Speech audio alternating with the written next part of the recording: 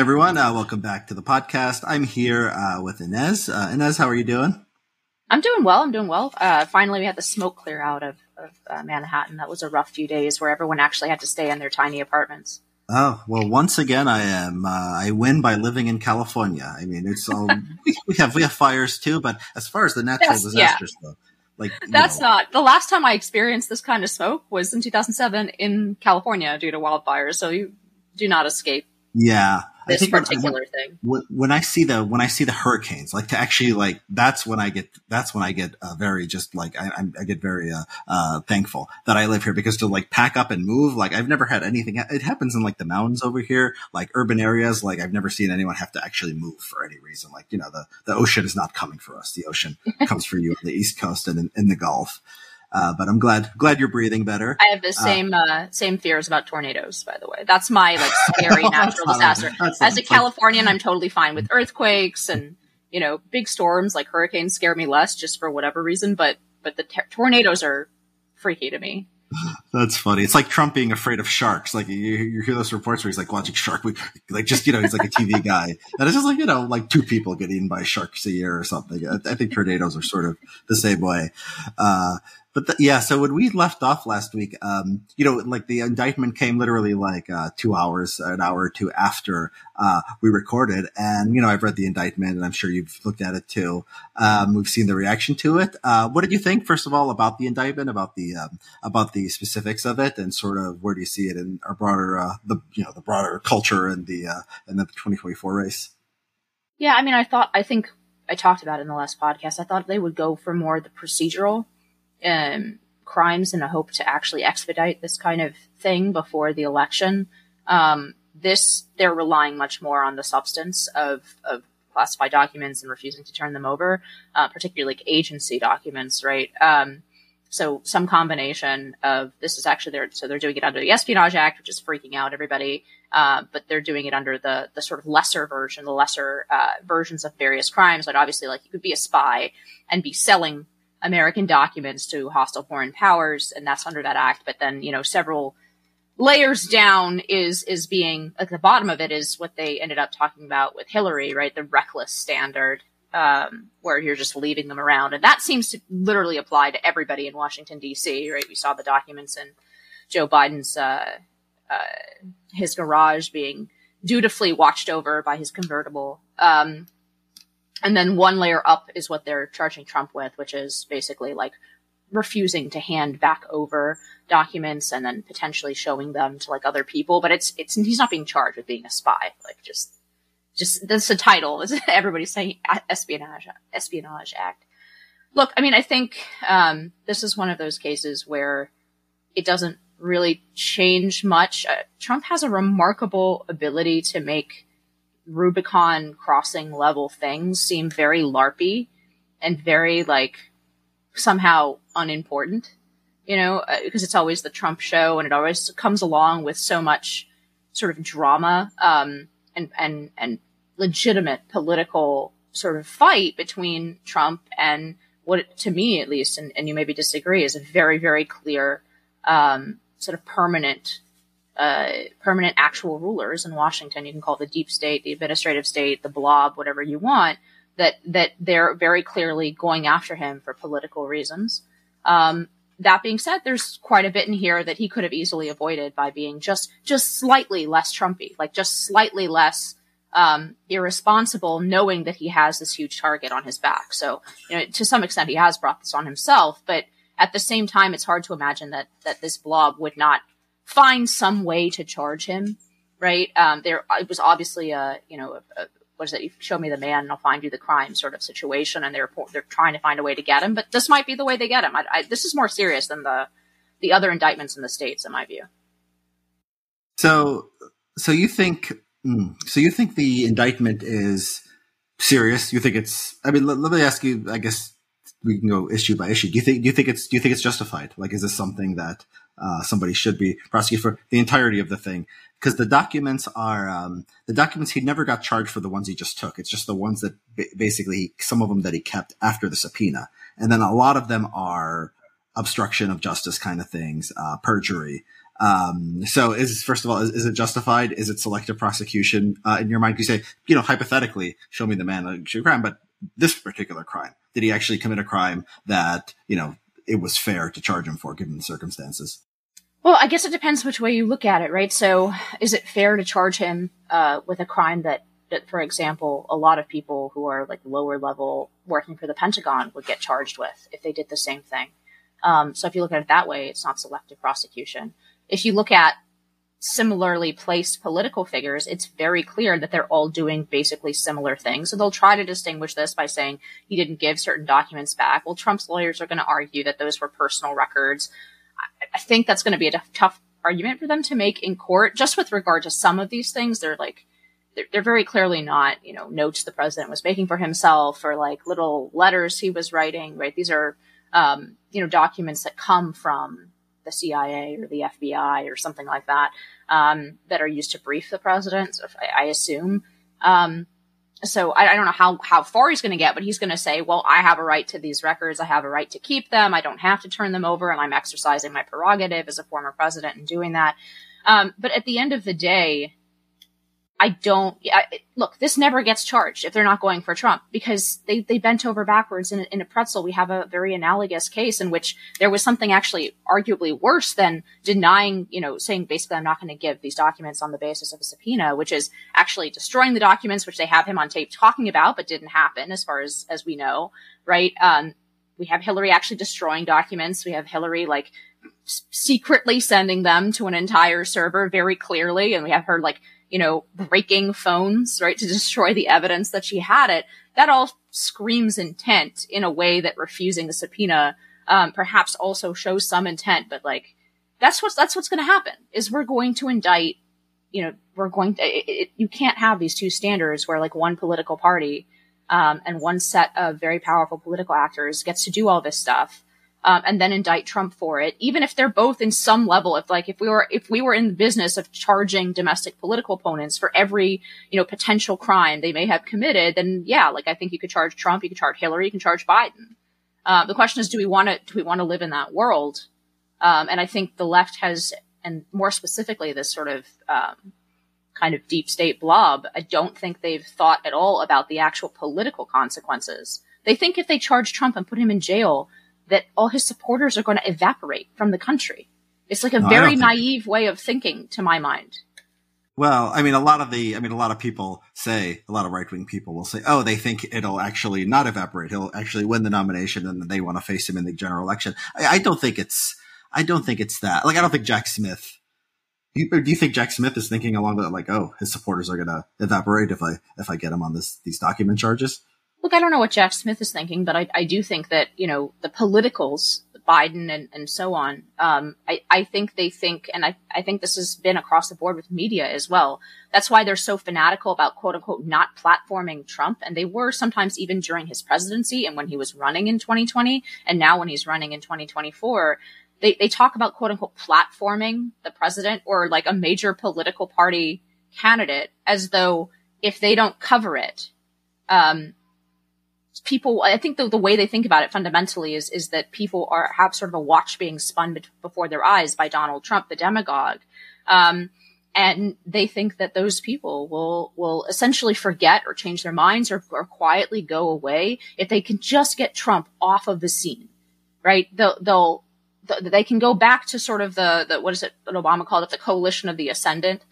They can go back to their place in the arc of history and they can just continue to do what they have been doing for the last 30 years.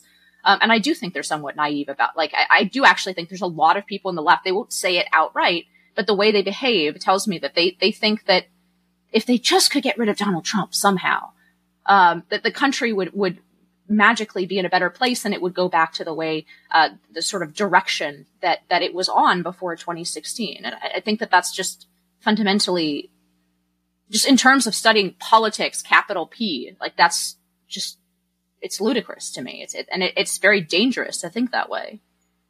Yeah. Okay. So there's a lot to get to there as far as sort of if Trump goes away and sort of what liberals want and why they want it. There's an interesting question and, different people, take a different approach. But the I mean, I think what happened with this indictment is, yeah, everyone mishandles classified documents. Mike Pence, Joe Biden. As you know, the legal system really does not like it when you don't cooperate with subpoenas. This is like sort of like just the norm that, you get a subpoena, you're under investigation, you cooperate. You could have done a lot of stuff beforehand, but once the legal system is like, it got you in their grasp, you're supposed to just cooperate. That's sort of what the whole system depends on. And if you look at the indictment, it's really funny. I mean, it's like Trump's lawyers are making voice notes to themselves because like they know or they suspect the things he wants them to do are illegal. He's like, couldn't this disappear? Couldn't we just tell them, there's no, there's nothing. He goes, he misleads his lawyers and has them make false statements, to the government. I mean, it's really, really remarkable. And so like this is I think this is clearly in a different class than Pence or Biden. Now, Hillary, we can talk about, maybe being in the same class. I think the defenders of Hillary, well, first of all, let me stop right there and ask you, do you agree that this is beyond Biden or Pence? Maybe that before we talk about Hillary? No, I think it's not beyond, but I see why. So if you compare it on one particular avenue, it could be worse in the sense that he is defying a subpoena. Right. Exactly. But I think there are other ways that makes, for example, the Biden situation worse. Those documents are from when he was a senator. Like senators don't have continuous access to those documents. There's no reason why he should have been able to take them home to begin with. Right. Whereas Trump, he had access and the power to take them home to begin with. And now we're fighting over whether he needs to give them back. So in that sense, like you could say that that's worse because as a senator, Biden did not have the power to take that stuff home at all. And there's a certain intent involved in that, right? You didn't go to a secure location and view these documents in the way that like senators who sit on these committees are supposed to do. You actually took them back to your apartment and then you put them in your garage. So you could say that it's worse from that, but yeah, he didn't define a subpoena to give them back. So, look, I think there's a couple things that you said that just Trump isn't seen as not corrupt. I think even by all but his most dedicated followers, he's not seen as not corrupt. And I think you had a tweet basically to this, or you cited some article a couple days ago on Twitter that basically went to this point. People believe that he's a wrecking ball for a system they believe is fundamentally rigged and corrupt. And Trump's big appeal was at least in 2015, 2016. Yeah, I know the system's corrupt. That's why I haven't paid any taxes. Like I have my army of accountants to avoid paying taxes. Yes, I know that the system's corrupt because I'm the one who plays in it. I've been giving donations to politicians for years and they grant me favors on that basis. So he was very open about what was going in the House. He's like, yeah, I've seen what's going on in the House, in the House of Power behind you. I've seen it because I was part of it, but now I'm going to represent your interests, against this sort of corruption that's already happening. So politically, I don't think this hurts him. The question is, does it hurt the country? And it's obvious to me that it does, because you have now a situation, especially with the bribery charges against Biden and that playing out with Congress and Christopher Wray narrowly avoiding contempt of Congress and so on, in terms of what he's producing about the potential. Now we know about these 17 tapes that exist, right? Potential Biden corruption charges. It's very obvious that what's going to happen is if we have Trump versus Biden, the incentive for each one of them is win or go to jail, right? If Trump wins, he pardons himself and he launches an indictment against Biden. And if Biden wins, this indictment against Trump goes forward and maybe Trump goes to jail. Those are not incentives for, like I said last week, that's not incentives for peaceful transfer of power. It's do or die for both major presidential candidates, assuming they both get the nomination. That is a very serious banana republic problem. But I think you're conflating sort of the Trump charges, which seem indisputable, and he'll have his day in court. Maybe they're disputable, but they seem very strong and based on an investigation. And the Biden things, which, as far as I can tell, the only evidence for that is what Republicans in Congress are saying. Right. We don't know like how credible the underlying evidence is, unless I've missed something here. We haven't had the FBI say this is very credible and something. They say the source was credible, right? But we don't. There's a lot we don't know here. Right? Well, it's circular though, because the FBI refuses to cooperate with Congress. So we don't know because the FBI is sitting on that information. So this back and forth, basically, first they said the documents don't exist at all. There is no such thing, right? And then when Grassley told them, hey, like, I know this exists. Here's a number of the document because I've seen it. So clearly there's a whistleblower who's given it to him, right? I know the number. I've seen this document, and kind of telling them publicly, like, I know this exists. You can't say it doesn't exist. Then the FBI comes forward and says, okay, yes, it exists. We're going to show it to you, but we're going to show it to you again, to the point about senators not being able to take classified stuff home, right? We're going to show it to you in the SHIF or whatever they call it, right? But they're heavily going to redact it. And now they're fighting over, so now, Grassley comes out and publicly says, okay, there are these 17 tapes. Again, he's telling them, I've seen this document, like, stop screwing with me, right? I've seen this document. I know what it says. I know what the, like, evidence is. Now, the FBI may not have those tapes, right? We don't know if the FBI has those tapes. It's just their existence is, there's a record in the document of their existence. But yes, I agree. There's a lot we don't know, but I think it's actually quite substantial. What we do know in public is quite substantial. And the reason we don't know more is not because Republicans don't want to share it. It's because the FBI doesn't want to share it. What does the FBI say? Do they say this is an ongoing investigation? No, they're saying they're protecting the name of their source, right? So they're protecting the identity of the source in this case. That's their reasoning. Now, maybe that's legitimate, but then, that's what the SHIF and, limited redactions are for. But what Grassley has been saying is you've redacted way too much of this. You're going above and beyond.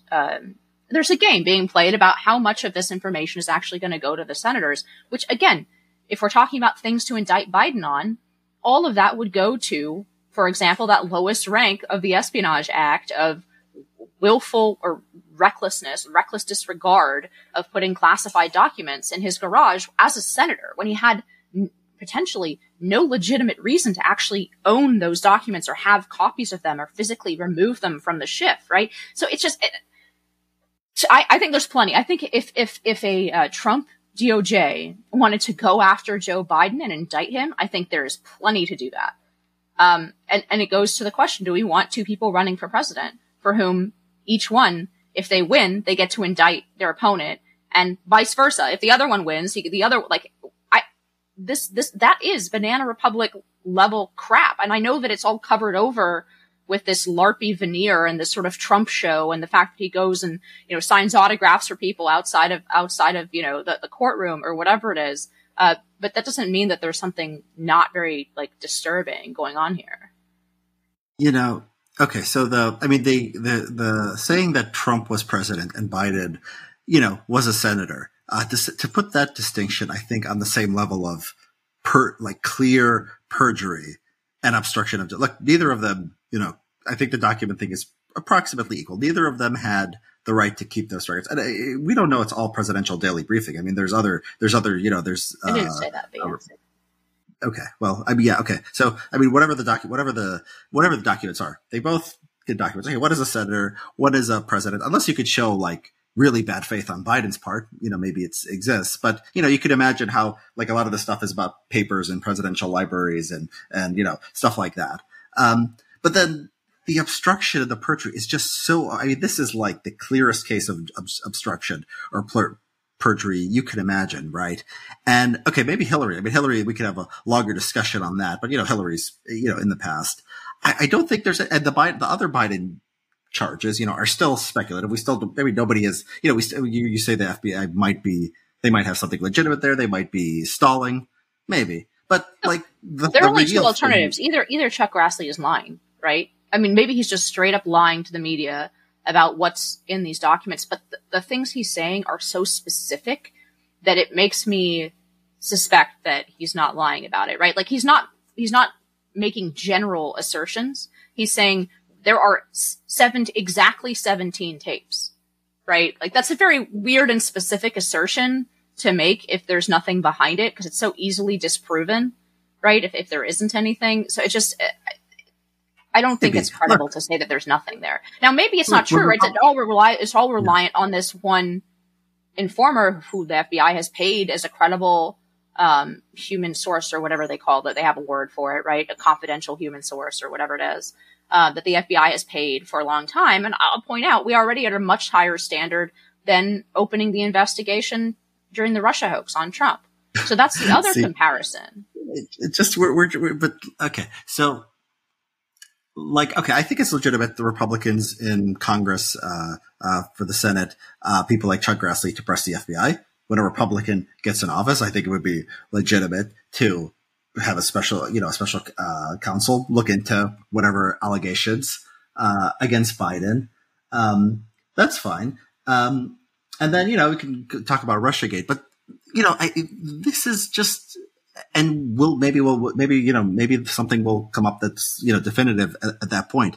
But this is clear. I mean, this is clear and convincing and like an open and shut case. And you could say, well, theoretically, you could turn your argument around. You say they're all both going to run to be not indicted. Now, you could say that what the alternative to this would possibly be is okay, don't indict Trump because you're afraid you're to Biden, and then everyone can just be as corrupt and as screwed up as they want because you're gonna have sort of this quid pro quo.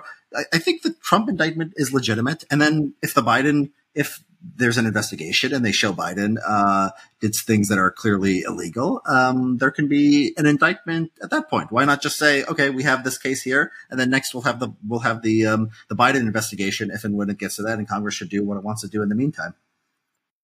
I mean, it shows how political this is. So I'll say two things. One, I just as an aside, it's probably too long to get into as a separate thing. I do think that Trump has a constitutional argument to make under executive power. But that basically we're going to throw it back to a lot of the questions that were quote unquote resolved around Nixon.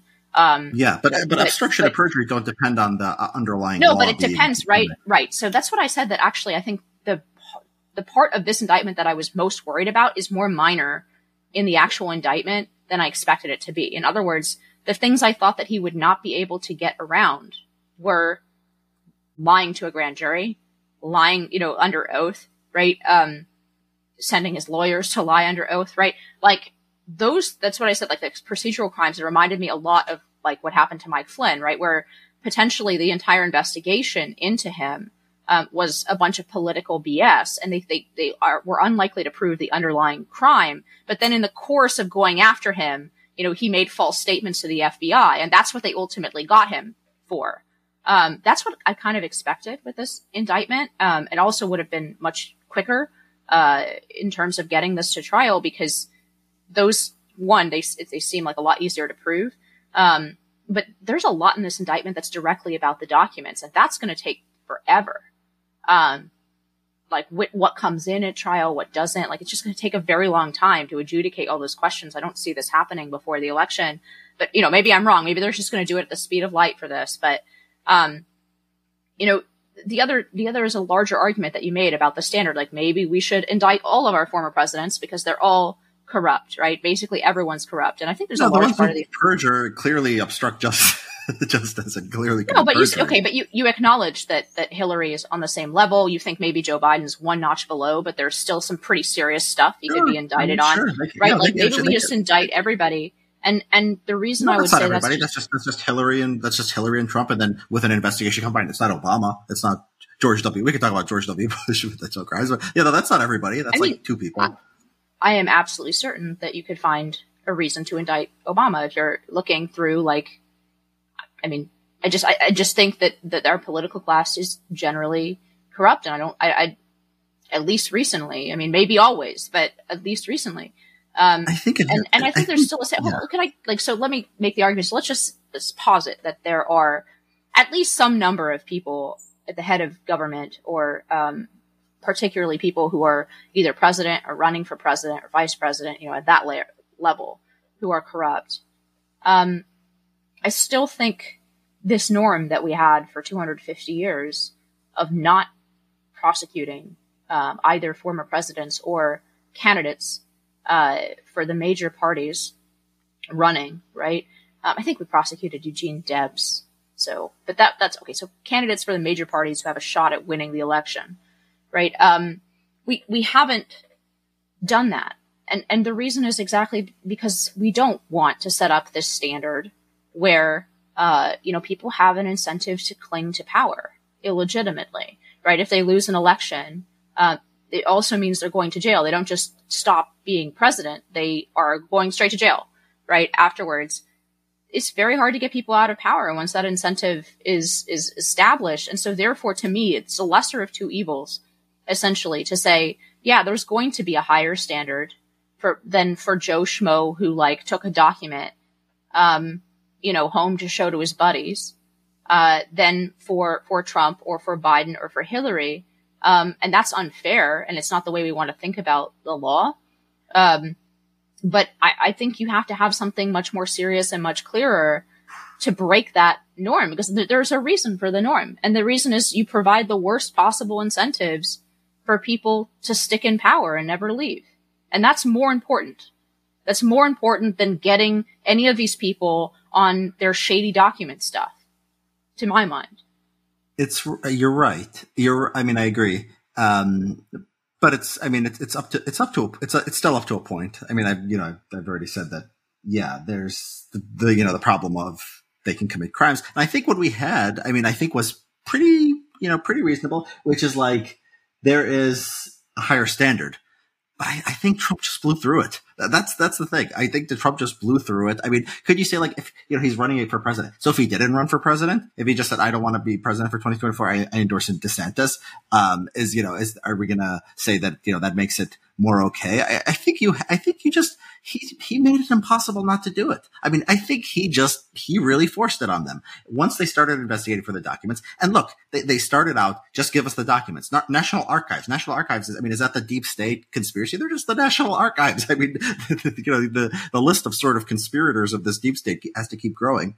He could have ended this. I mean, this is what Chris Christie says. This is what a lot of people said. And he just made it difficult. I mean, he really, really made it hard for them. The evidence was overwhelming. And I don't know how you can look at it. If Biden, was on tape, doing the, all this stuff. Well, there's a tape of somebody saying that he did. And then, he didn't cooperate with, the subpoena. And we knew with certainty, and his lawyers were testifying to that, effect. That would be different. But it's like you're in a classroom. I don't know if you ever taught kids and they push you and you just want to let it go. You don't want to deal with it. But then they push you so far, you have to just sort of do something. I think that's what this case was. I mean, I think just Trump's behavior just in the context of the legal system was just so obnoxious that he didn't leave them much choice.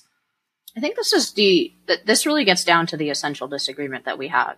So I think it's exactly the wrong way to think about it, that these are conspirators, right? It's not conspirators. And actually sometimes I object to the way that Trump talks about this for exactly that reason. It's not a cabal of secret people who are gathering to get Trump. It's that these bureaucracies are institutionally, they have policy positions. Most of those policy positions and beliefs of the overwhelming majority of people who work in these bureaucracies, the permanent class of people who are making day-to-day decisions about how the government is run. When everybody says who's running the country, because Joe Biden, is asleep at 4 p.m., right? Who's running the country? Who is it really? Is it the palace intrigue? Is it one of his advisors? No, it's very clearly the bureaucracy. And there's this myth that this bureaucracy does not have a political position. And what's become very, very clear is that entire bureaucracy decided simply the people must not be allowed to elect somebody like Donald Trump, that, for example, has very different positions on foreign policy than we do, that has certain crass elements of him. They've decided that this guy is a huge danger to the country. They decided that back in 2015, which is why they authorized all kinds of illegitimate, spying on a presidential candidate, right? On this obviously wild and unreliable documentation, the Steele dossier. And that's why I brought it up, right? It's not a conspiracy. It's a bunch of people who have very, very similar beliefs, who went to all of the same schools. And Donald Trump was outside of their Overton window. They decided, quite honestly, that he's Hitler, and that therefore any means necessary to get him off the stage is necessary. And it's exactly the wrong, to my mind, exactly the wrong, sort of way to think about it is the kids who are pushing the adults too far, who really don't want to deal with this, right? It's true that Donald Trump the part of the analogy that's true is that Donald Trump can't seem to help himself. That part is true. He has no self-discipline, no control over himself, no strategy. Like he should know this already about the fact that this entire sort of administrative state has it out for him. They tried to destroy his presidency for 4 years. Okay, he should know that, and therefore he should not act like Donald Trump. But that's the sort of catch-22 of Donald Trump, right? That some of the same qualities that make him successful also make him completely self-destructive. But it's not that these folks are the adults in the room. The DOJ are not the adults in the room. They have a very strong political perspective. And just one piece of evidence to back that up is that in 2016, where there was this huge divide, like between Hillary, who's very much like who they wanted. It's why they didn't want to come after her, right? I think Comey mistakenly thought that he was getting this off the books for her because they were so certain that she was going to win, that they didn't want this investigation ongoing while she was president. Some of the interviews that she had with FBI folks, like it's very clear they don't want to piss her off because they think she's the next president, right? She was very clearly their gal. And the numbers back this up out of donations from federal employees. It's 95-5 in 2016, right? 95% of the political donations from federal employees went to Hillary. And I think it was 99% in the State Department. Okay. Like there's a perspective. These people are political actors, but they're protected unfairly from the buffeting winds of politics by this imaginary idea that the civil service and the administrative state is quote unquote apolitical. And to my mind, this is a crisis of this fourth branch of government that now is more powerful, certainly than Congress, because they can't find, I don't know how much to swear on this podcast, but they can't find their asses with both hands. They haven't been able to actually properly legislate or even pass a real budget in years, right? That's totally like in decline as a branch. And now we have a problem where the executive branch is not controlled by the president in any meaningful sense. And therefore, there's basically no one to oversee these people. They're used to being in power. They're used to making the decisions. And when somebody came in, rightly or wrongly on any given issue, that was totally outside of their Overton window of what they thought that is the right thing to do, they interpret it as a threat that needed to be taken out by any means necessary. So the whole background of this, I think I fundamentally disagree when you laugh about, some of these archivists or whatever, they're not part of a conspiracy, but they are part of a blob where everybody holds the same opinions. And that opinion is Donald Trump is so dangerous that anything must be done to take him out. So, but like you're conflating a lot of things. So the Russiagate investigation, and then you jump to the National Archives, just asking for documents. Is that like part of their psychology that anything, they must do anything to take him out? I think there could be a lot of things going on here. I think you're right that I think the Russiagate investigation started because they didn't like his views on foreign policy. I think that's correct. And there was a lot of shady things there. I also think there are reasons that like law enforcement might not like Donald Trump, that are legitimate. Like law enforcement tends not to like people who break a lot of laws, for example. And it's possible that Trump is more prone to breaking the law and violating norms than other politicians are. And I think that's part of it. I think that's part of it too. And there might be bad will, based on that, and which wouldn't necessarily mean, bad will towards all Republicans or all conservatives. I think, there's this great article, by Iglesias called, The Orange Man is Bad. And I love this quote. So I don't do this much, but I'm going to read this. And he says about Trump, his con is not that he's convinced conservatives that he's honest. It's that he's convinced conservatives that his lying and shamelessness is a superpower that he deploys on behalf of their issues and causes. And that it's true that he has at times deployed dishonesty and shamelessness to advance conservative causes. But much more frequently, he deploys dishonesty and shamelessness to advance himself, often at the expense of conservative causes. And I think that, I think this really gets at something. I think Trump has done a great job of making conservatives think they're coming after you. Like the FBI just hates you. Like everyone is just coming after you and they hate me because I am your representative. And a lot of it is it's just him. It's just literally him. You can have someone with the exact same political positions. If he's the kind of guy who cooperates with law enforcement and doesn't take documents home, like, and is so desperate to like show off his, to Kim Jong-un, doesn't like chant lock him, okay, like the fact that, they chant lock him up at rallies, or lock her up, like whenever Trump like mentions someone they don't like this is like a sort of a like bad, like norm breaking thing. And I could see how like this could cause bad will. So I think there are like a lot of legitimate reasons to think Trump is uniquely bad. And there will be a reaction to that. Yes. And maybe they will sometimes be unfair to Trump, but this is not, there's a part of this that is not conservatism, or this is not right wing. It's just literally this man. And he benefits when like conservatives adopt the cause, his cause as their own, because they're not the same cause. So I agree with what you read. Was that from Iglesias? Right? Mm-hmm. About that sometimes the Trump's lodestar is really himself. Maybe he is the sort of narcissistic avatar that Boomer America deserves, even though he's a little older than the Boomer generation even. I very much dislike this about Trump. I've always disliked it about Trump. And I think he showed that in spades after the election of 2020. Just to give one potential example, right, Andrew Jackson, there's been a couple allegations of essentially stealing elections in American history.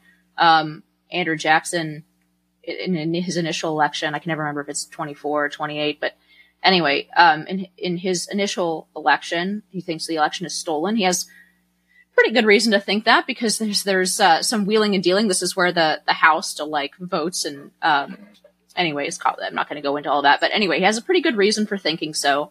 And what he does is basically say, well, I'll be back in 4 years, even stronger. I'm holding, and I'm going to come for the corrupt sort of Washington wheelers and dealers. And he comes back in 4 years and he wins. It's the same thing that Nixon did, right? There's some evidence, historical evidence, that Joe Kennedy stole the election on behalf for his son, right? By stuffing ballot boxes and all the rest. But these were adults. And Nixon says, no, it's bad for the country. I'm just going to come back and run again. Right? Like, I'm going to accept this, even though I don't believe. So this is even if you do it, like, we assume that Trump is sincere in his saying that he thinks he won the election. Right?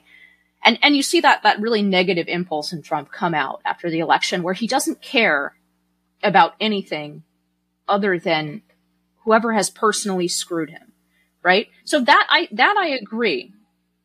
But on the flip side, right, the FBI is coming for you through Trump.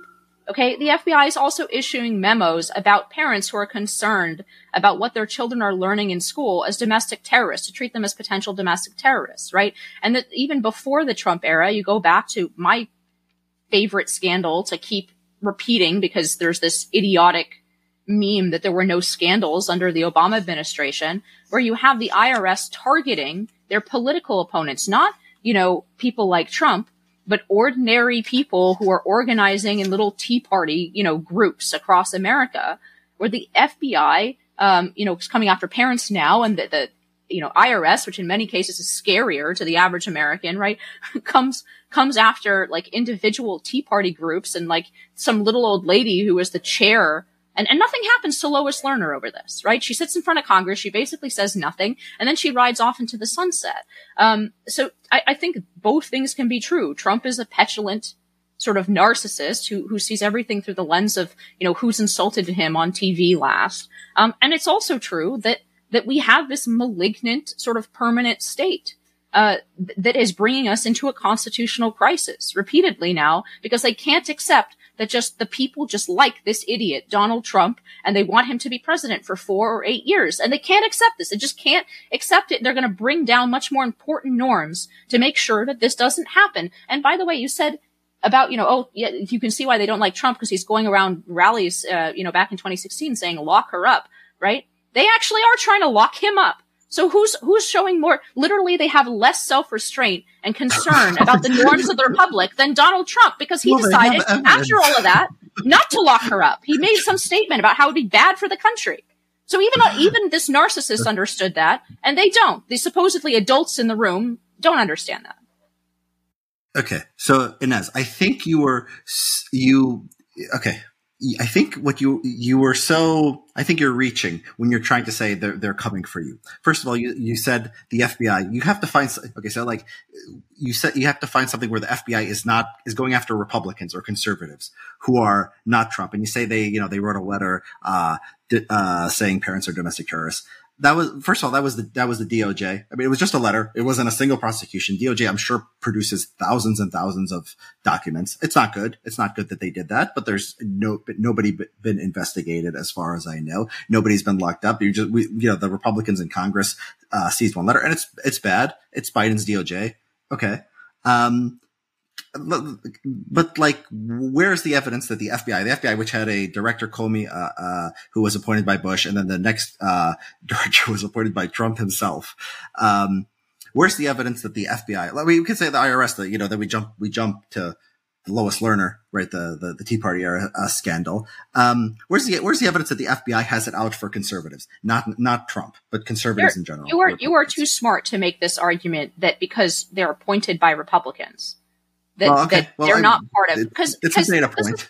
This is something that maybe is just, part of being in DC or whatever, but you do very quickly learn the enormous power of bureaucracy, and that the people that are sort of have the right resume in that system, they may be appointed by Republicans or Democrats, they may vote Republican or Democrat, but they have a very particular institutional view, and that's exactly what I'm talking about, that this institutional power is out of control in a way that doesn't just affect Trump, although maybe he thumbs his nose at it in a stupid way. But that's not about Trump, right? And by the way, I do think, on one hand, I think it's not a really legit argument to launch against DeSantis supporters, right? But people say, basically, they're going to come after DeSantis in the same way, right? Anyone who does anything serious about the institutional power of the left, they're going to come after in this same way. I actually think that's true. In other words, okay. I think it'd be harder to do with somebody like DeSantis because he's more careful, which I think is a positive for DeSantis. But I think they are looking for a way to do any Republican who's not in that sort of bipartisan lane. I think what's happened largely is this entire blob in Washington, D.C. has decided that the policy norms of more or less the last 30 years, right? So post-Reagan, from George H.W. Bush through 2016, they've decided that the bipartisan norms, and I'm not going to say they're crazy left-wing. They're not crazy left-wing. They're exactly in that very narrow spectrum from, sort of conservative left to, liberal Republican, right? They've decided that the boundaries of discourse need to be that, and anything outside of that is a threat to liberal democracy. Okay? They've confused their own policy ossification of the last 30 years with some kind of existential threat. And in the course of doing so, they are doing things that are actually bringing us into a constitutional crisis. We will be in a constitutional crisis if Donald Trump wins from jail. We will be in a constitutional crisis if he pardons himself after this indictment and then launches an indictment of ex-President Biden. Okay, we will be in a constitutional crisis that will be by then far beyond what either Trump or Biden or anyone else can control, in the same way that eliminating the 60 vote threshold for judicial nominations was inevitably going to end up with both sides using it, right? This is the ironclad rule of politics. And I agree that Trump is not, I didn't like him in 2015. I didn't like him in 2016. I thought his presidency was better than I could have had the right to expect, given my assessment of who he was in terms of a conservative. He delivered more things that I would like than I expected him to, but I'm certainly I voted for him in 2020. And I will vote for him again if he becomes the Republican nominee in 2024. I prefer he's not, because I just don't see in him the sort of strategic, what's necessary to actually fight this kind of institutional power in a serious way that's not just kicking. I see Donald Trump as basically kicking the hornet's nest and then leaving us all to deal with the bees, but that being said, I think the greater danger here by far, and the only people breaking really serious norms, is this blob, and not even quote unquote Democrats or Joe Biden. It's this Washington blob, lot of which have their positions basically for life. They're permanent. You are, yeah. So let me go, because I think that you're just grouping sort of everything, and I think there's a spectrum here. And I'm glad you said that you think if DeSantis came to power and actually affected change, they would prosecute him in the same way, because I don't believe that. So that's like a disagreement that maybe one day will be adjudicated by reality. One day we'll have a president other than Trump. I don't see them like, I don't believe that. I think this is more about, this is a fundamental disagreement. I think this is less about ideology, and I will make one exception for foreign policy. I think in foreign policy there is a sort of deep state bipartisan consensus about what we should do. But in the world of sort of like, I don't know, civil rights law or taxation, like I don't think DeSantis comes to power and does right wing things on those things. The bureaucracy just tries to get up for something. It's not like the EEOC is like, because the bureaucracy is different. It's different people, right? Like there's some far left wingers and there's more moderate, I think, reasonable people in law enforcement. But let me go. So I sort of resist this tendency to just say it's all the blob, because Trump makes specific allegations about the FBI. Now we can stick to the FBI, because, there's not, until Trump came along, and maybe they are prejudiced against Trump, but there was never sort of, and maybe I'm wrong, maybe I'm forgetting something, idea that they were, particularly geared towards, derailing Republican efforts or conservatives. Like that wasn't something people thought in 2015. Maybe they thought the IRS was a bunch of liberals. They just want to collect everyone's taxes. Okay. That sort of makes more sense. But what about the theory that just the FBI is maybe anti-Trump and maybe not anti-conservative and maybe not anti-Republican to any great extent, unless they're anti-interventionists? So I think it's pretty clear they are by the way that they treated these allegations. I think that they've jettisoned their professional code in favor of this because they just can't stand Donald Trump. Like, I think they would behave this way with Bush? No. Which is why I used the DeSantis example. I actually think they probably got along relatively well with Bush. What do you think they like? What do you think they like about Bush that they wouldn't like about DeSantis? What's the difference between those two? I think essentially it's whether it breaks this consensus of, like, let's say 1998, what both parties might basically be able to agree on. So they're willing to tolerate a little few moves right on certain things or a few moves left on certain things, certain policies. By the way, I think you'll find, if we do discover this, I think you'll find the exact opposite on the issue that you care about in terms of the Civil Rights Act. I think you would have mass bureaucratic revolt over that. So, for example, I don't think in the FBI though, but yeah, go ahead. It took 3 years. One of the things that I sort of had a small hand in as an outside person, I never worked for the Department of Education for good reason. But just to reassert the federal court upheld definition of due process and harassment. Okay. So just to reaffirm what federal courts and the Supreme Court have defined as the constitutional necessities under which a bunch of young men are able to have been winning cases against universities for denying them their constitutionally protected rights, due process, and engaging in an unconstitutionally broad definition of harassment that sweeps in protected speech. Okay, just to promulgate regulations that do that, the bare minimum, and all power to them, which I will always praise.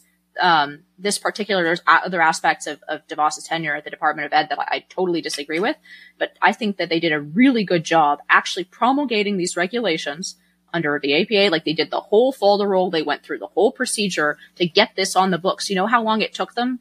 I think almost 3 years. Why? It's not because it's difficult. It's not because it's so difficult to do it. It's because literally every step of the way, they're fighting their own people. This is the reality of being, quote unquote, an actual conservative in the federal bureaucracy. Is that you're? And you think the FBI is fundamentally different than that? I think that the FBI is different than the Office of Civil Rights in the Department of Education. Yes, I mean I do. I think that there's a sort of a spectrum, and because I was talking about, does the FBI prosecute conservatives, right? And you went to the Office of Civil Rights, Department of Education, slow walks, civil rights. Well, that was in response to what you said about civil rights. Like, but we were talking about, but I was talking about it in the context of the FBI and why they hate right? They would hate, in your mind, DeSantis more than Bush, right? So they would. What I'm trying to get at is like they would try to charge DeSantis with a declassified document, classified documents kind of thing, because they got mad that he got rid of Title IX rape tribunals. Is that how the FBI works? Because like there's this thing called the Blob, but there's like the federal judiciary, and there's the FBI, and there's civil rights people, and there's the DOJ, and there's the political appointees, and then the non-political appointees. I think there's like a lot of different things here, and just to say they're all the Blob and they're all against us and they're all against conservatives, I think that's painting with too broad of a brush. I mean, so to some extent, that's obviously true, right? So there are different hiring rules for like federal prosecutors, for example, than there are for like typical civil servant bureaucrats. But I think that their overall behavior under the Trump administration exactly proves how much those professional codes have degenerated over time. And we can have a conversation about wokeness, for example, and how each new rank and what's happening in the law schools, right? And how each new rank of people hired in the DOJ and the FBI are coming out of places like Stanford Law that now can't listen to, federal Judge Duncan give a completely like bland legal talk, right? I think that the entrance of that kind of activism, and you might say this is again like some side point, I don't think it is, right? The entrance of that kind of activism is already more than like, let's say, a decade old, and it's transforming these institutions. So maybe 30 years ago, there was a code in the FBI that was fundamentally apolitical. And if you listen to, for example, somebody like Andy McCarthy, who I had on my podcast and specifically asked him about this, somebody like Andy McCarthy, he goes back when he was working in the 90s as a prosecutor for some very important cases, including the Blind Shake case, right? And he actually gave me an example of working on Whitewater, right? Most people don't remember this scandal, but like this was a Clinton scandal about potentially like, I don't even remember, but it was about like, basically she had invested in certain stocks that did like really, really well after the fact. And there was some question as to whether that this was basically corruption, and I can't remember the details of it. But the FBI was investigating it. And he said he was working with a Democratic prosecutor, and he was the Republican. And actually at the end of the case, right, he thought there was not enough evidence to charge the case of the Democrat, right? The Democratic scandal. And the Democrat prosecutor thought there was enough evidence to charge the case, right? And he gave me this example is there used to be this professional code, right? We have our political views. Now, I think there's probably a certain inevitability to that kind of code breaking down anyway, but let's leave that aside, right? That is no longer true. It's no longer true in the FBI. Andy McCarthy admits that it's no longer true in the DOJ or the FBI. And he's shocked by their behavior in the last 4 years for that reason. It's the kind of behavior that would be absolutely unacceptable as a matter of professionalism when he was working there. And that's part of the reason I was asking him about this, because I think it's really interesting and goes to the point, right?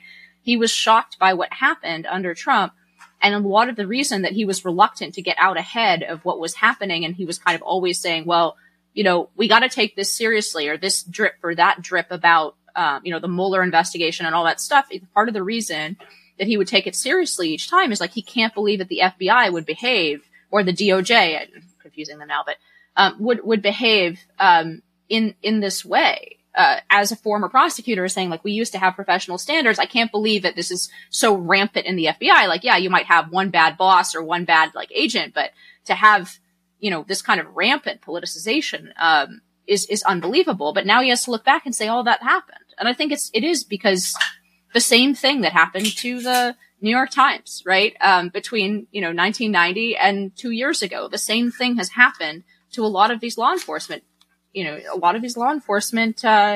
apparatus. And of course, it's much more dangerous when it happens in the DOJ than when it happens in the New York Times, as dangerous as that is. Yeah. Yeah, I mean, there's a lot we can get about society and about the sort of different parts of government. And we only have a few minutes left though, and we wanted to get a bunch of different topics. But I think just we'll just spend a few minutes on. There's this Josh Barro piece that I'll link to. It goes, "It's time for GOP candidates to pile on Trump," and this is about Chris Christie. Chris Christie recently had a CNN town hall, got pretty good reviews from what I saw on Twitter. I've tweeted some videos out.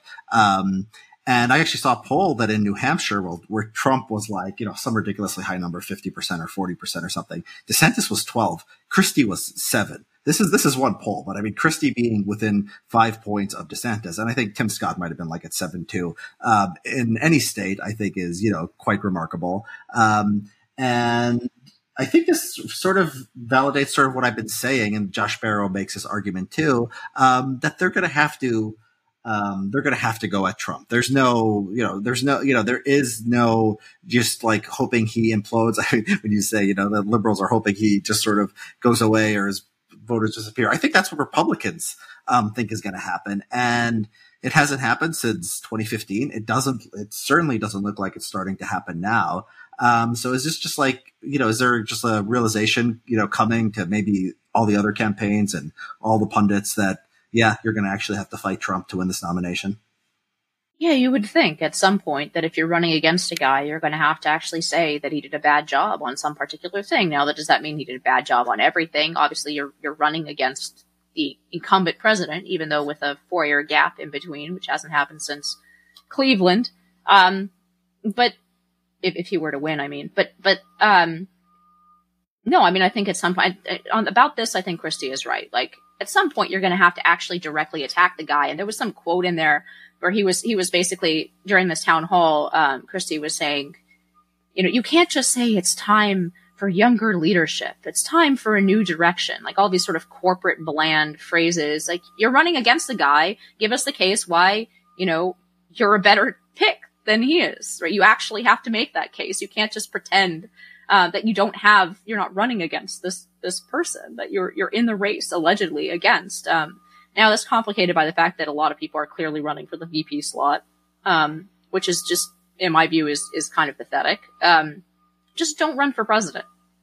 I mean, I know there's all those incentives. There's like, all you need is one billionaire and an ego. Why not run for VP? I mean, but it's just very cringy to me to see somebody on the stage and then just so obsequious to your primary opponent. Like, it just begs the question, why are you in the race? Who are you talking about, Odessa? Is there somebody you think you expect to be particularly obsequious to Trump in the debate? I think Haley, Scott, and to some extent Vivek Ramaswamy, who I like better than either of those two, have come out as sort of so obsequious to Trump, and that it begs the question why they're running against them and why they think they're better. And mostly what you get from them are answers like, well, I'm younger than Trump.